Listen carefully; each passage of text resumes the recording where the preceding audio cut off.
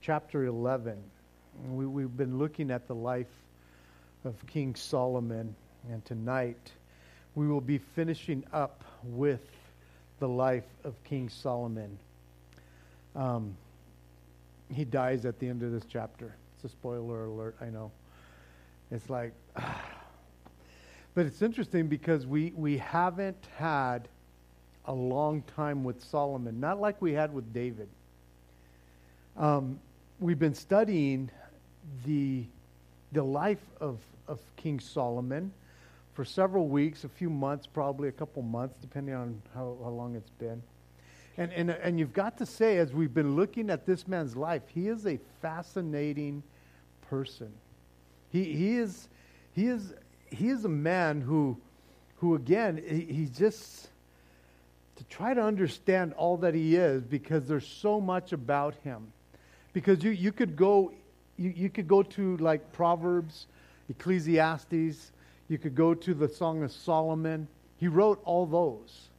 And yet, we read about his life and all that he built and all that he had, and you're going, man, he is a pretty interesting character, to say the least.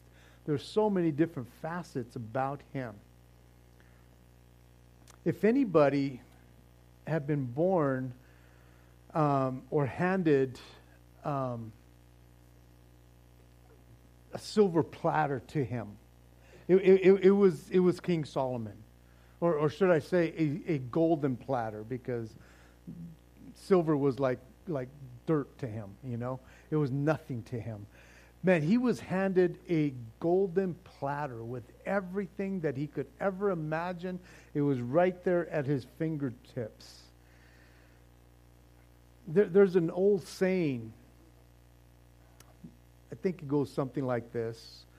It's not so much how you start the race. It's how you finish the race. I think a lot of people can start off well. And because of time and distance, it just depends on your stamina. I think some people want to start the race on a sprint and they burn out so quick. And yet this Christian life is not a sprint, it's a marathon. It's something that you have to pace yourself, but you can get to the other end. And so there's a lot of people that start off well, but they don't end up finishing well. And that's a sad commentary for any of us. But it's a sad commentary when we read the life of this fascinating man who had everything handed to him, who God just totally blessed so much. And when we get to the end of his life here, we're going to see something about him that you're kind of just, you cock your head and you're like, dude, what was up with you, man? What happened to you? As we get into our study, I want to share some scriptures with you because they're very important for us to understand. And that is that God had and has already given instruction and warning of what he says and why he says it. And I share this because of what we're going to cover tonight for sure. But for each one of our lives, if you've been walking with the Lord just for a short time even for a short time, you should understand that in God's economy, He wants to bless and He wants to pour out blessings and He wants to continue to bless. And yet, there's these caveats that are in the Word of God that, especially if you go into the Old Testament in Deuteronomy 28, if you do these things, I will bless you. If you do these things, I will curse you. And it follows us into the New Testament. Sow of the flesh, sow to the flesh and you will reap corruption. Sow to the Spirit and you will reap of the Spirit. And so there's that if you're doing this and this, and so God, throughout His Word, though, He warns us throughout His Word. And so I want to read these scriptures to you because what we're going to look at tonight, Solomon was not oblivious to what was going to happen here. It wasn't like God was surprised. No, he warned his people. And God always warns his people, and is always for the good of the people, especially his people. Whether we're talking about the children of Israel or we're talking about the church. All he does, all he gives us is for our benefit. He gives us situations like this that we are studying today, but we have studied through his life as warnings. There's these consequences that follow certain disobedience. And so, again, God is not surprised, understandably so, because he knows it all. But Solomon wasn't surprised. He shouldn't have been surprised because he knew the Word of God. And especially the book of Deuteronomy. The book of Deuteronomy was the book of the law, basically. And as king, each king was to write out the book of Deuteronomy. His own copy, in his own writing, basically. And so the book of Deuteronomy would be no stranger to Solomon. Being the wisest man, being the kind of man that he was, I'm sure he wrote it like in a heartbeat. And maybe he didn't pay attention, but the guy was smart, man. So he probably had a photographic memory. But be that as it may, it says in Deuteronomy, and you can jot down these scriptures. I'm not going to turn to them. I have them on my notes right here. Deuteronomy 17, verses 16 and 17. God, again, explaining to the children of Israel about kings that he would let them have and the direction that they should take. And so he's telling them what they should do and not do. He says, "But he shall not multiply horses for himself, nor cause the people to return to Egypt to multiply horses.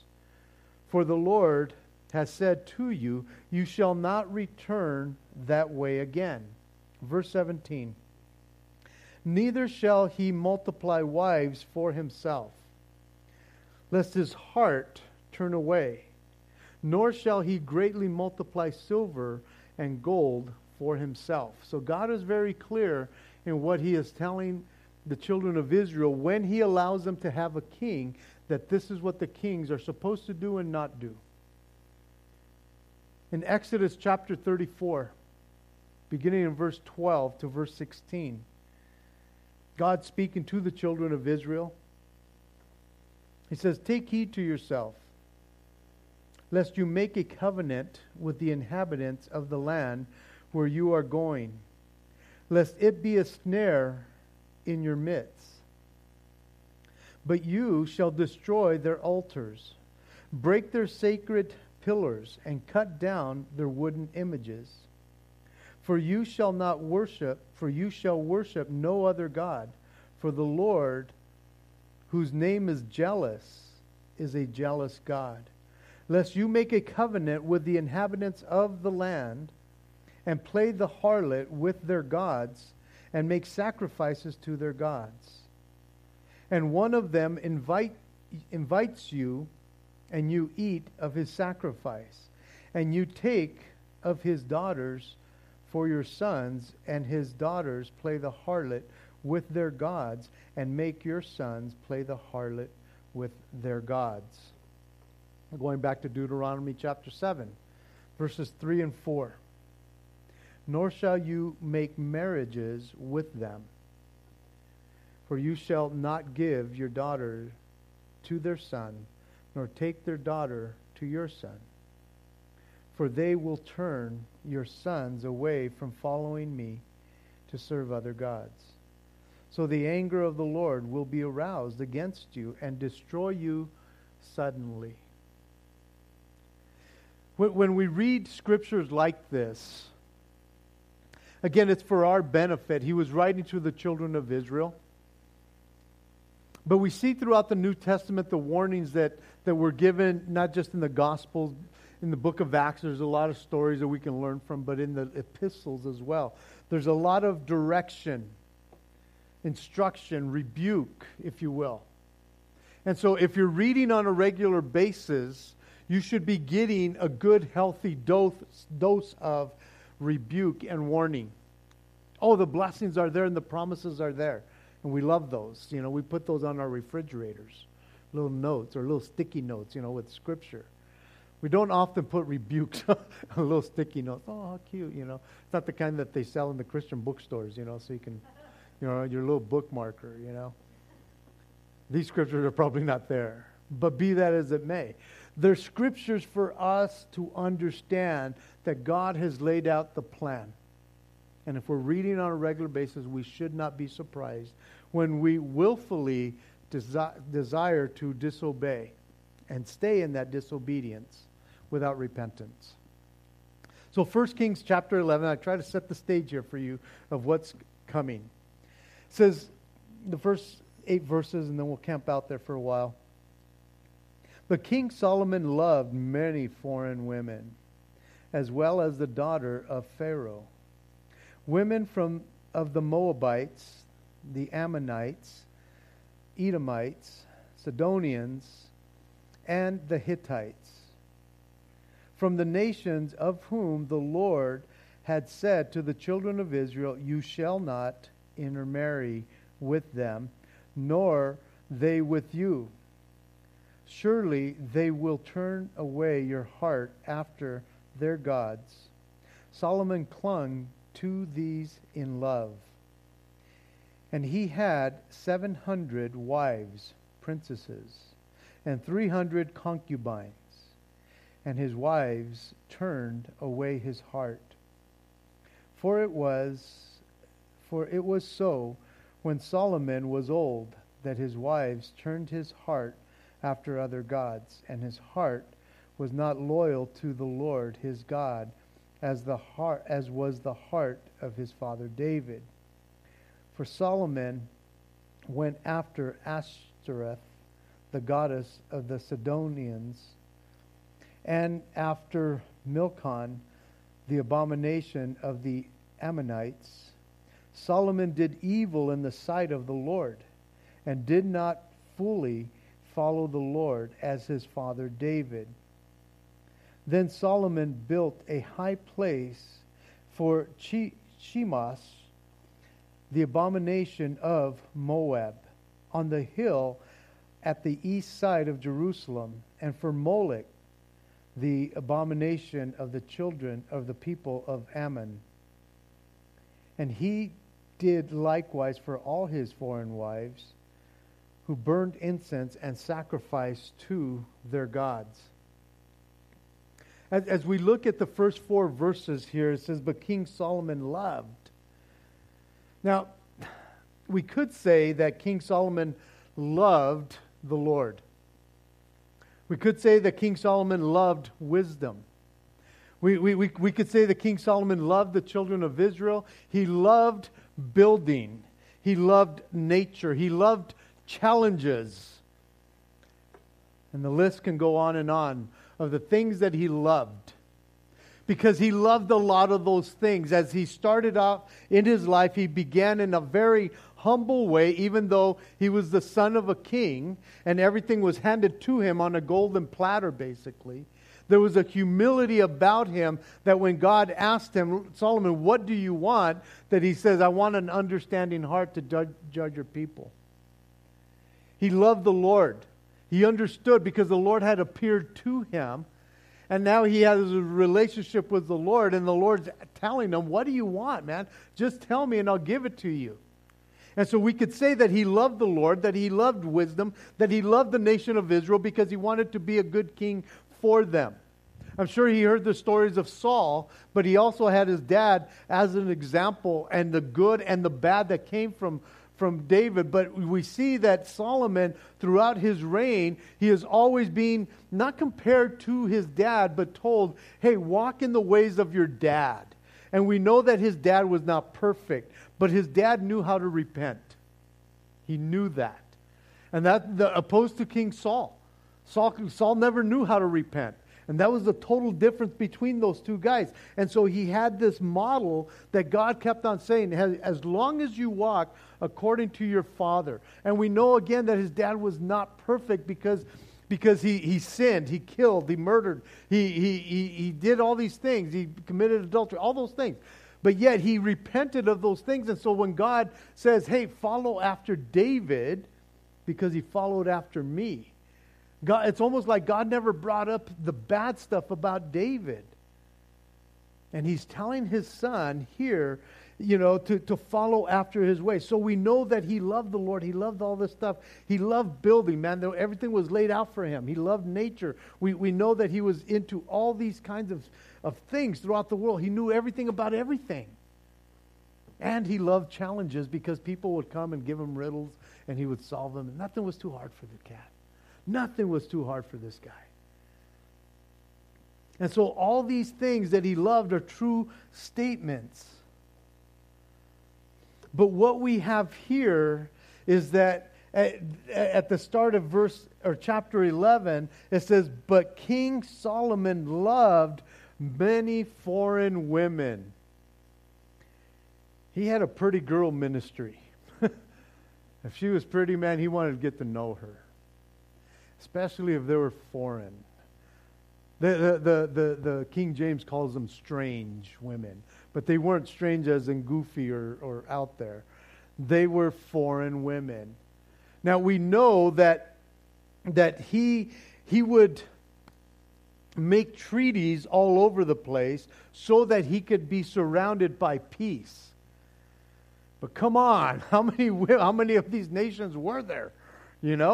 That he had to make a treaty with every one of them? It's like, come on.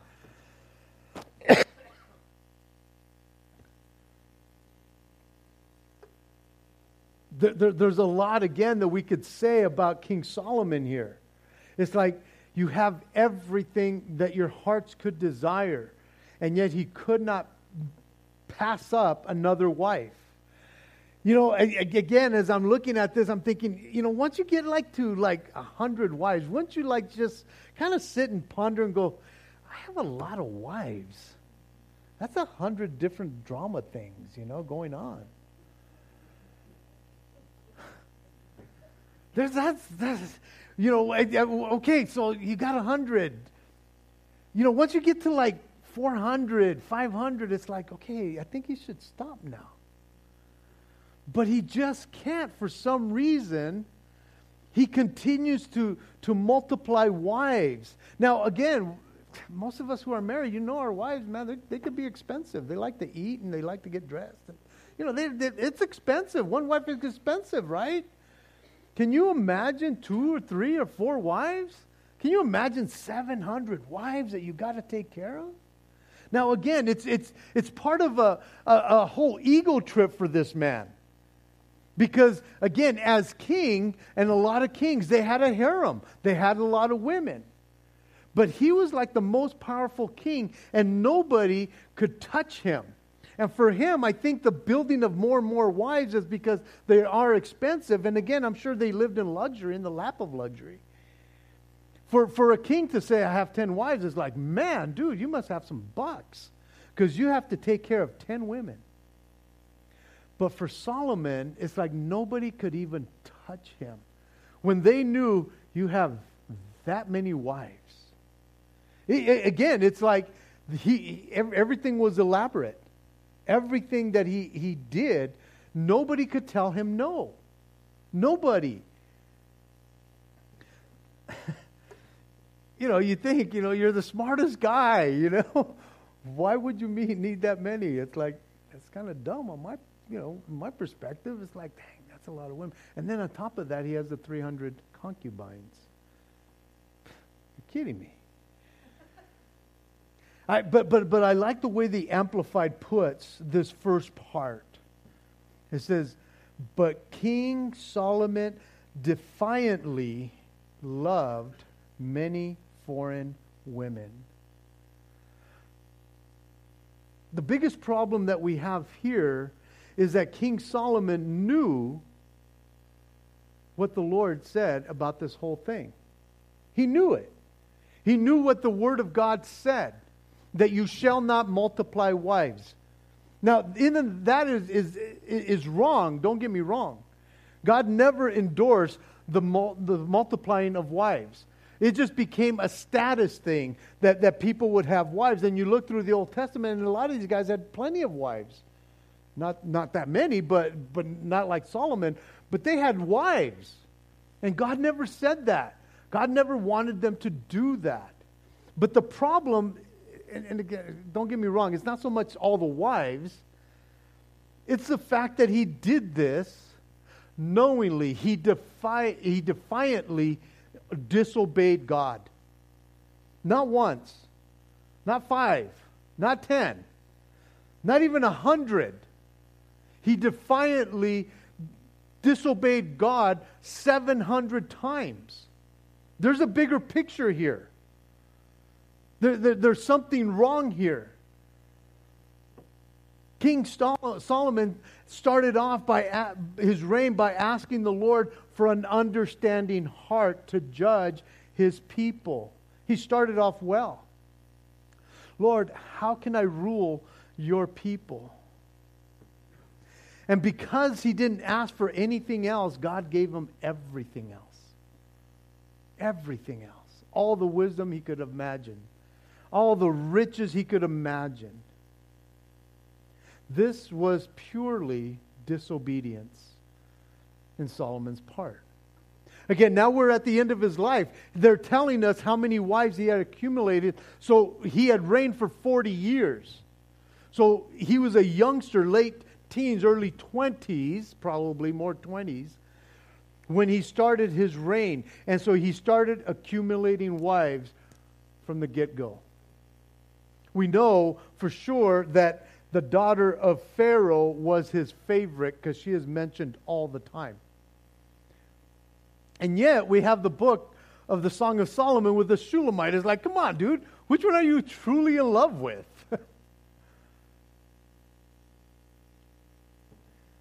He knew what God had said. He wasn't ignorant of this. Now we know that the 2 kings before him had multiple wives. And every king after him would have multiple wives. We understand that. But nobody ever even got close in that respect to Solomon. Again, many kings would multiply wives to have treaties all around. And because of all the treaties that he had made, he had peace all around him. And in that, the Lord blessed him in that sense because he had told him there would be peace in your days if you keep on walking in my ways. And so again, you're kind of looking, going, yeah, but he's marrying these people to have this. But you see, this whole treaty deal, making treaties with other nations and marrying, this was a lack of trust that the Lord was the one that was going to take care of him. Again, when God said, hey, you will have peace, God was going to take care of all the nations. He didn't have to make all these treaties, but he went ahead and did it. Now, it tells us again that he had the wife, or his I call her favorite wife, the daughter of Pharaoh from Egypt. So that would take care of the north, or of the south. He had peace down there. And then these next 3 that are mentioned, these areas east of the Jordan would be the Moabites, the Ammonites, and the Edomites. They were east of the Jordan River, so he had all that. The Sidonians were where Tyre is at, and Sidon and Syria area, just north of him. The Phoenicians area. And then the Hittites would be even further north, what we would call modern-day Turkey, or where Galatia and all those places are at. That's where the Hittites were. So he had all this landmass and all these people. He had made treaties because he married all these foreign women from all over the place. All of these, though, were off limits, as we read in some of the scriptures that I shared with you, where he told them, I don't want you to intermarry with them. I don't want you to mingle with them or come into them, as the King James puts it. I don't want you to have relationships with them and become one with them. God was very, very clear. He made it clear to them of why he didn't want them to intermarry, and it wasn't because he's racist or he's this or that. It's none of those things. It's because he knew that they would turn their heart away from him to serve other gods. That's why. That's why he said, I don't want you to do this. Again, the Word of God is clear, crystal clear, of why God would put limits on what the nation of Israel should do and should not do. Because this is what will happen if you disobey me. And it's interesting because when we go into the New Testament, again, to the Christian in 1 Corinthians 6, verse 11, it says this in 2 Corinthians 6, starting off in verse 11. It says, O Corinthians, we have spoken openly to you. Our heart is wide open. You are not restricted by us, but you are restricted by your own afflictions or affections. Now, in return, for the same, I speak as to children, you also be open. Do not be unequally yoked together with an unbeliever. For what fellowship has righteousness with lawlessness? And what communion has light with darkness? And what accord has Christ with Belial? And what part has a believer with an unbeliever? And what agreement has the temple of God with idols? For you are the temple of the living God. As God has said, I will dwell in them and walk among them. I will be their God, and they shall be my people. Therefore, come out from among them and be separate, says the Lord. Do not touch what is unclean, and I will receive you. I will be a father to you, and you shall be my sons and daughters, says the Almighty. Even in the New Testament, God warns His people, do not be unequally yoked. Do not intermarry with someone who you have nothing in common with.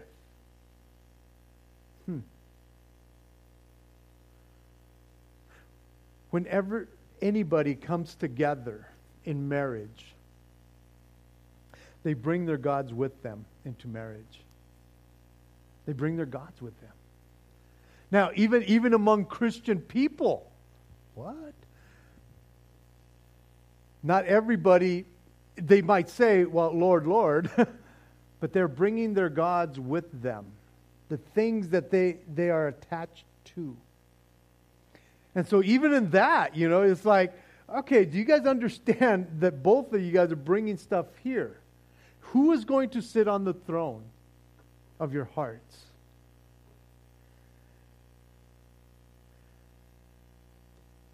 Every time Solomon brought somebody else in, they brought their gods with them. Whenever we marry, we bring what we have with us. If God is not the Almighty in their life, He can be a part of their life, but He is not their everything. Then something else goes on the throne besides God Almighty. He's a part of them. I don't think that Solomon forgot about his God. I really don't think so. Even though he had all these women coming, he had this huge building right up by his house called the temple that he could not forget. That is the temple of God. It took me 7 years. It took him 7 years to build it. The glory of God dwells in there. So it's not like he forgot God, because that was a reminder of who God Almighty was every time he stepped out of his house. So it's not like he forgot about his God, about the God of his father. It's just that he became one of many gods, because there were so many other gods that had come in. And again, when people come together, it's like, well, God, Jesus, I love Jesus, but how many other gods are there that Jesus is just part of the equation and he is not that person's life when he comes into a marriage? God will become part of many gods, and quite honestly, God does not take a backseat to any God, not any. He needs to be on the throne. Not because he's some narcissistic kind of God, it's because he is the creator and he is jealous, as we sang today. He is jealous for you. You're his creation. Why shouldn't he? And it says that Solomon clung to these in love. And the word clung is the same word that is used in Genesis 2:24, where it talks about a man shall leave his father and mother and be joined to his wife, and the two shall become one flesh. Or as the King James puts it, he shall cleave to his wife. He shall leave his father and mother and cleave to his wife. This is the same word that is used here. In other words, Solomon became one with every one of his wives and his concubines, for that matter. I know that it says that Solomon loved them. But I have to say, how is it possible? How is it truly possible to love 700 wives?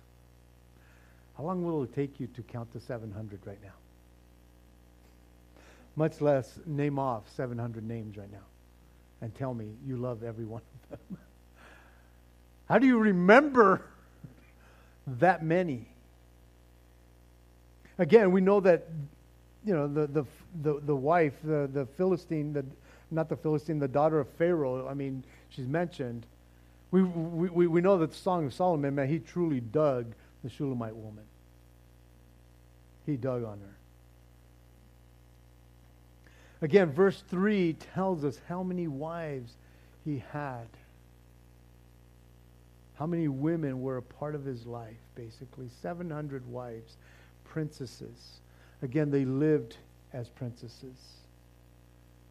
And 300 concubines. And a concubine was a slave, or more of a sex kind of slave. That's 1,000 women in his life.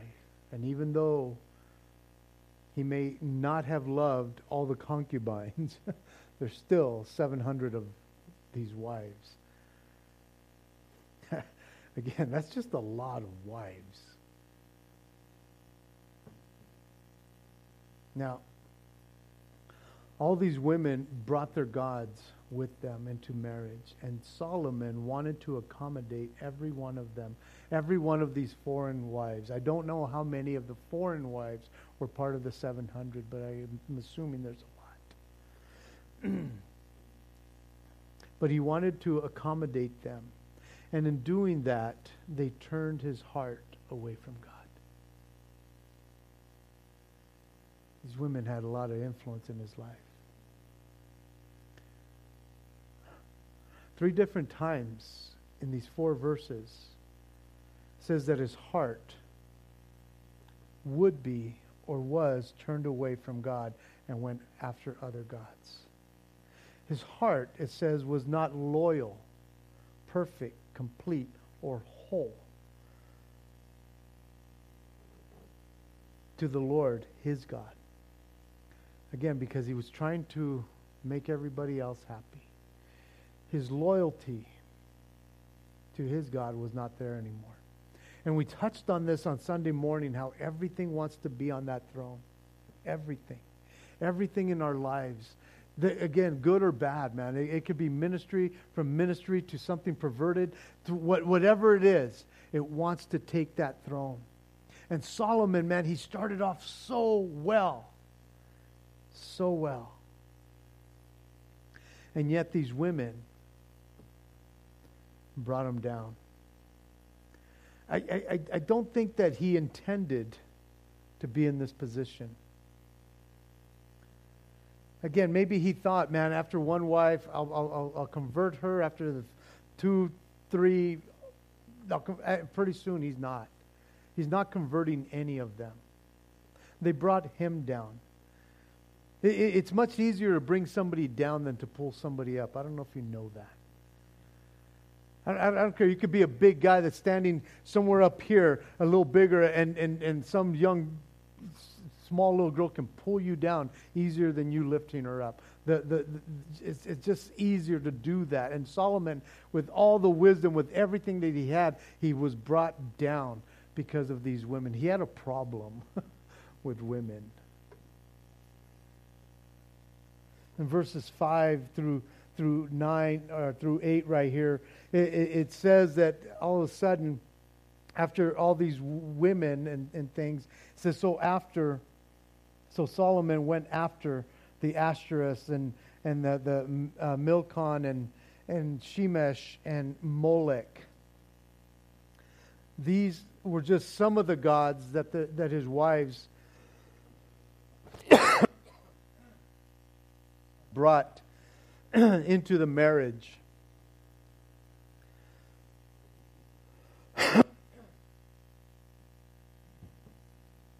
It's not that the land of Egypt or the land of Israel had not known about other gods, because when they came in, they were to destroy all the gods of the people who dwelt there. They were to destroy everything, obliterate and destroy all the high places, all the gods. They were to get rid of them. And here, after they hadn't done a great job of getting rid of everything, yet Solomon begins to introduce worship of other gods to the nations. It wasn't hard for the people to follow after his lead. There's this tendency, even within people, to put other things besides the Lord God Almighty on the throne. And this is what began to happen in Solomon's life. And all of a sudden the people, he would introduce this to the people. And from here on out, we're going to hear many a times about the kings that did evil in the sight of the Lord. And Solomon did evil in the sight of the Lord. The Ashtoreth was, she was the goddess of pleasure.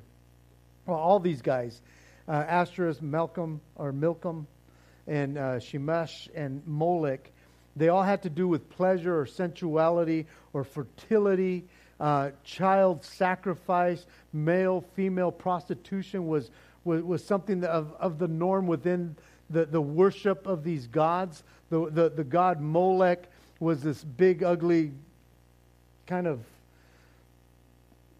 goat-looking thing, but he had his arms out that they would sacrifice children after burning, having his arms burnt red, and go and sacrifice children there. Ashtoreth in other societies like like the Romans, she was known as Aphrodite. After that whole thing of the aphrodisiac type stuff, it was this pleasure, all the stuff that was associated with all these things. And so Solomon, again, he's caught up in all this pleasure, in all this sensuality and fertility. I forgot to look up how many kids he had, but after 700 wives, you can imagine he had a lot of kids. Solomon not only allowed these gods to come into the land and into his house, but he also built high places for them. Those were altars and places of. I was just trying to hold out.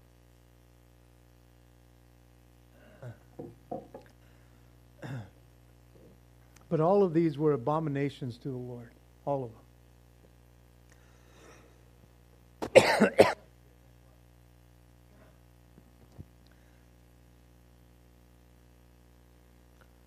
Solomon fell into this trap.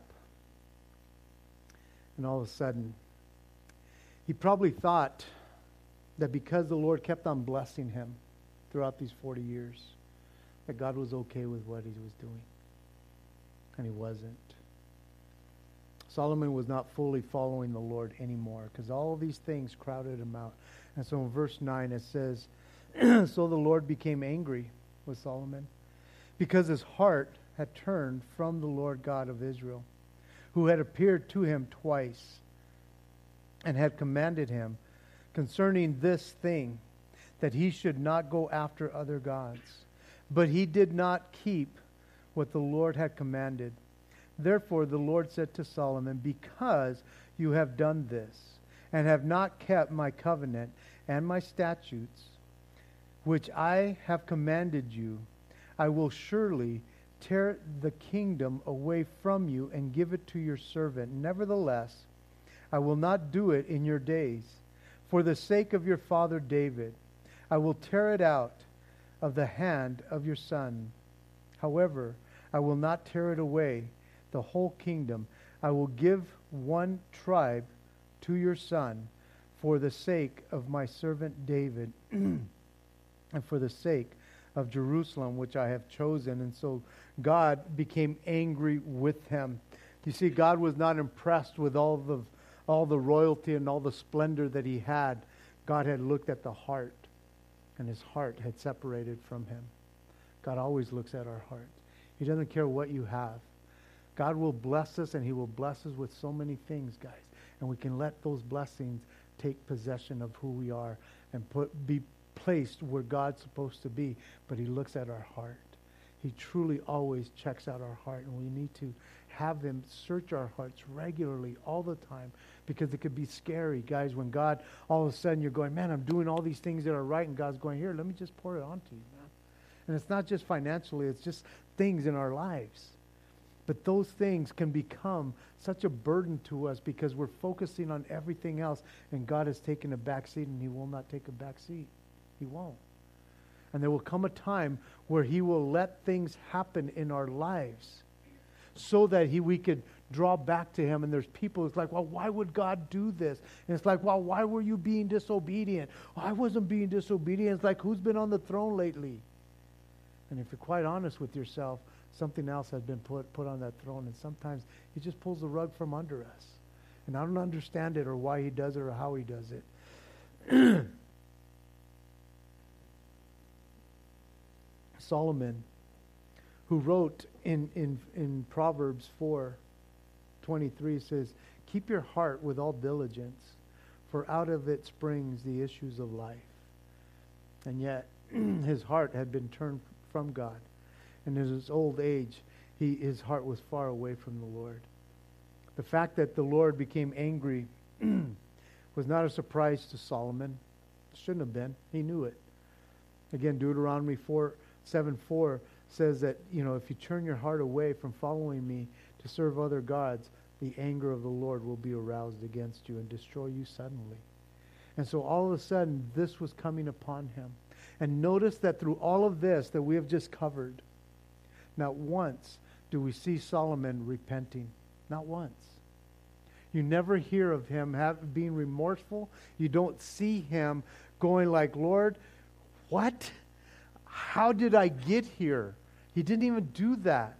He didn't like, Lord, I am so sorry. But now I got to take care of these 700 wives. Give me the wisdom. But not once. Not once do we see that there is a repentant heart for his willful, deliberate disobedience. I could guarantee you that if we would have read that right here, he would have finished different than how he finished. Again, we could read Ecclesiastes. If you read Ecclesiastes, he is in such a far place from God. And everything is just vanity of vanities in his life. And when he gets to the end, he realizes, guys, the only thing that really matters is God. That's how he finishes it off. And most commentators believe that he did have a turn at the end of his life. I hope he did. But it just doesn't look like he finished well. And so let me just read from here to the end of the chapter. It says, now the Lord raised up an adversary against Solomon, Hadad the Edomite. He was a descendant of the king of Edom. For it happened when David was in Edom, and Joab, the commander of the army, had gone up to bury the slain after he killed every male of Edom. Because for 6 months Joab remained there with all Israel until he had cut down every male of Edom. But Hadad fled to go to Egypt, he and certain Edomites of his father's servants with him. Hadad was still a little child. And they came, and they arose from Midian and came to Paran, and they took men with them from Paran and came to Egypt, to Pharaoh, king of Egypt, who gave him a house, apportioned food for him, and gave him land. And Hadad found great favor in the sight of Pharaoh, so that he gave him his wife as wife, the sister of his own wife, that is, his sister Queen Tepenes. And then his sister, the sister of Patenes, or whatever her name is, and this other guy bore a son. I'm going to just skip these names for the most part. I'll just say whatchamacallit or whoever. Anyways, and so Patenes weaned in the house of Pharaoh, this guy, and this other guy, dang it, was in Pharaoh's household among the sons of Pharaoh. So when Hadad heard in Egypt that David rested with his fathers and that Joab, the commander of the army, was dead, Hadad went to Pharaoh, said to Pharaoh, "Let me depart, that I may go to my own country." Then Pharaoh said to him, "But what have you lacked with me, that suddenly you seek to go to your own country?" And he answered, "Nothing, but let me go away." And God raised up another adversary against him, Rezon, the son of Eliad, and he fled, who had fled from his lord Hadadezer, king of this place. So he gathered men with him and became captain over the band of raiders when David killed those of Zorba. And they went to Damascus and dwelt there and reigned in Damascus. He was an adversary of Israel all the days of Solomon, besides the trouble that Hadad caused. And he abhorred Israel and reigned over Syria. Then Solomon's servant Jeroboam, the son of Nebat, the Ephraimite, from this place, and his mother's name was That, a widow, was also rebelled against the king. And this is what caused him to rebel against the king. Solomon had built the Millo and repaired the damage of the city of David, his father. The man, Jeroboam, was a mighty man of valor, and Solomon, seeing that the man was industrious, made him the officer over all the labor force of the house of Joseph. And it happened at that time, when Jeroboam went out of Jerusalem, that the prophet Ahijah, the met him on the way, and he had clothed him with a new garment. And the two were alone in the field. And Ahijah took hold of the new garment that was on him and tore it into 12 pieces. And he said to Jeroboam, "Take for yourself 10 pieces.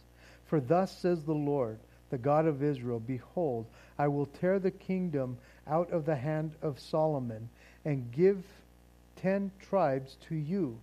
But he shall have 1 tribe for the sake of my servant David, and for the sake of Jerusalem, the city which I have chosen out of all the tribes of Israel.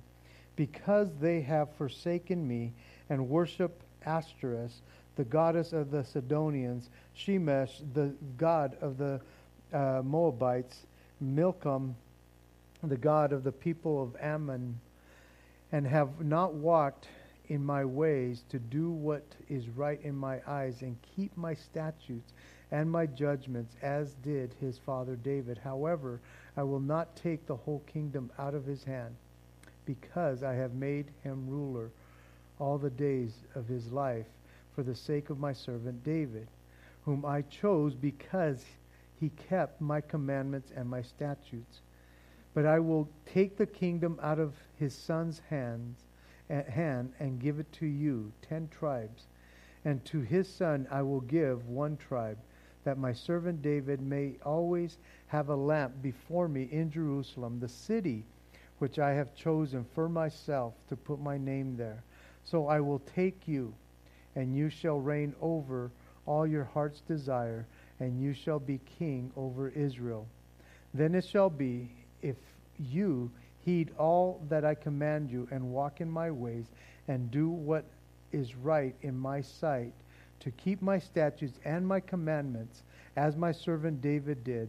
Then I will be with you and build for you an enduring house, as I did for David, and I will give Israel to you. And I will afflict the descendants of David,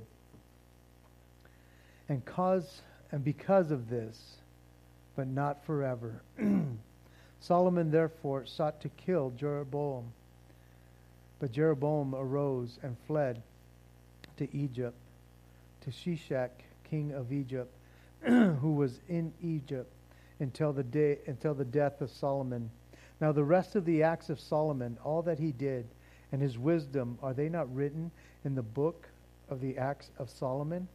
And the period that Solomon reigned over or in Jerusalem over all Israel was 40 years. Then Solomon rested with his fathers and was buried in the city of David, his father, and Rehoboam, his son, reigned in his place. So we see that because of all the disobedience, God had told him, if you follow my commandments, I will have peace all around you. But all of a sudden, these adversaries were risen up from two different places, and then from within his own household, his own company, where Jeroboam was called now to be the king of the northern tribes, the 10 tribes of Israel, and Solomon, or Rehoboam, would keep 2 tribes in the southern part, which would be Benjamin and Judah. And so the kingdom is going to be split, all because of disobedience. And guys, I just want to encourage you that, again, the Word of God encourages us. The Word of God, as it says in 1 Timothy,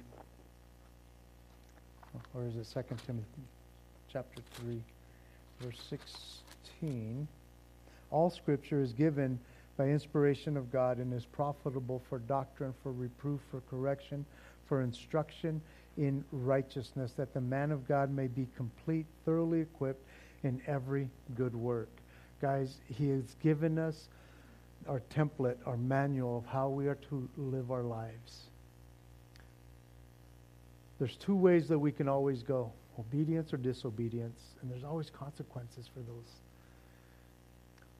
But what we've learned as we've studied the kings, these 3 kings already, 2 men could not repent. 1 man did, always. He always had that short leash. Oh, sometimes it took a little longer. But God always admired David, a man after my own heart. He never brought up his sins when he repented. And guys, that's who we have, man. God has told us that if we confess our sins, He is faithful and just to forgive us of our sins and to cleanse us from all our righteousness. He is our advocate, that when we sin, He is our advocate. He is always on our side. Guys, learn to be repentant all the time. We sin every day. We should be repenting twice as much because there's sins that we don't even think about sometimes. So anyways, guys, we got a great story about Solomon. It's a sad story at the end. What a sad commentary. This man who had it all, and yet we see that he did evil in the sight of the Lord. Wasn't good. Let's pray. Father in heaven, thank you again so much for the examples that you give us through your word. Oh, Lord, that we would learn from them. Lord, break our hearts, Lord, for the things that break your heart. Lord, you reveal to us what is right and what is wrong, Lord. And Lord, you are not mocked in any way, Lord. Father, please help us, Lord. Because we are sinners, Lord God, that are saved by grace, we understand that, Lord. That, God, we would learn, that we would know, Lord God, how to have a broken and contrite heart. That we would know, Lord God, what it means to repent and turn away from evil, from the things that will drag us down, Lord. Lord, that we would repent from those things that we put on the throne of our hearts. That should be your place, Lord. God, again, Lord God, there's so many things, good and bad, that wants to take that. And so, Lord, keep us on our knees.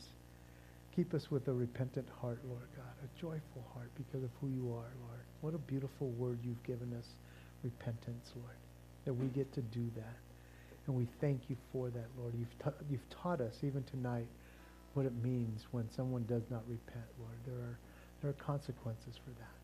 And so, Lord, help us, Lord, we ask. In Jesus' name, amen. Let's stand as we sing this last song.